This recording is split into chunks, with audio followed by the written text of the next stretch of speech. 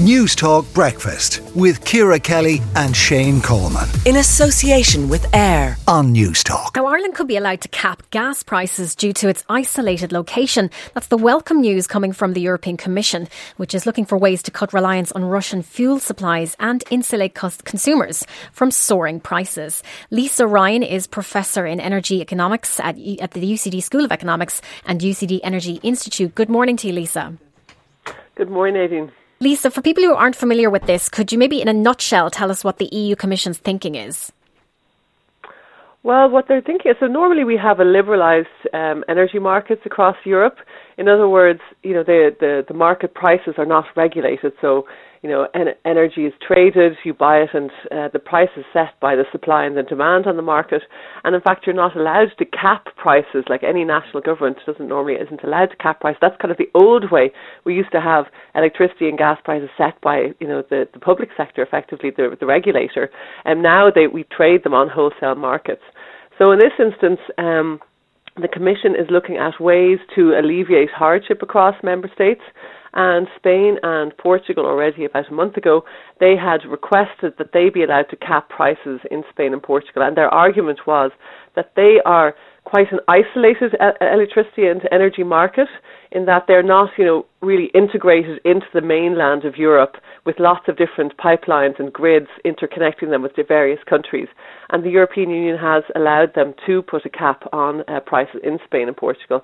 And in Spain, this was seen as very necessary because the way they set their retail prices, in other words, the prices that households and industry pay, is very much a function of whatever is traded in the market. So they have them linked. It's a bit like tracker mortgages, that we track whatever prices the central bank sets for the mortgages. In Spain, gas and electricity prices track whatever the central wholesale market price is trading at. And so households in particular had, seen huge increases, much higher than we would have seen, and they would have been very volatile. So they were allowed to cap the price. And Ireland has now made the similar argument that we are also, a very isolated market. We're at the end of the line in Europe. And we're not directly connected to mainland Europe. We go via the UK. And so we have also requested that we be allowed to cap price as well because we are facing, supply constraints. And so if we did get this permission, it would mean that wholesale prices, in other words, the price that the energy and electricity suppliers purchase their gas at in the markets, that would be capped to a certain extent. Okay, but still capped at a very high level. I mean, the prices are very high at the moment. And I understand that wholesale gas prices are actually very low right now. Well, they're a little bit lower. It's relative. I mean, they're trading at, I just had a quick look at 93 euros a megawatt hour, which is still 6 times higher than they were last summer. But that has come down. They were at about 300 at their highest point in April, the beginning of April, end of March. So they have come down. But, I mean, historically, it's very, very high. I mean, if you look over the last 5 years, they've rarely gone above 20.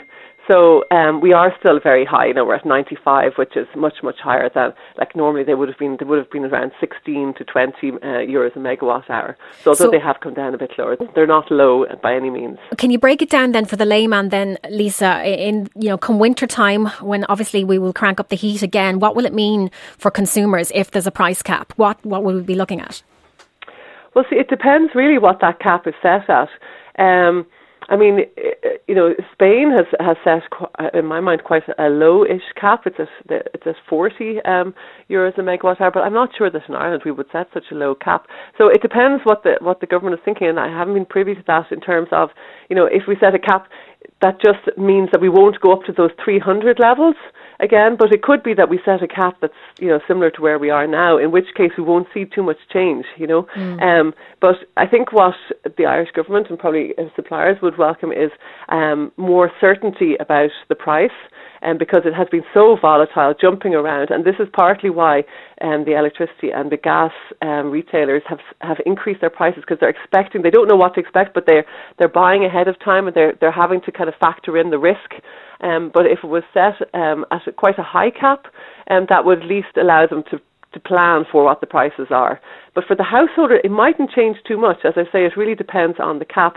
And to be honest, we shouldn't, if we set it artificially low, this would, in the long run, would be quite bad news, because it would set an artificially low price that would not make people change their behaviour and reduce their demand, when in fact there really is a supply shortage, and would not make us make those additional investments that we do need to make in terms of retrofitting our houses, or at a larger scale in terms of renewables.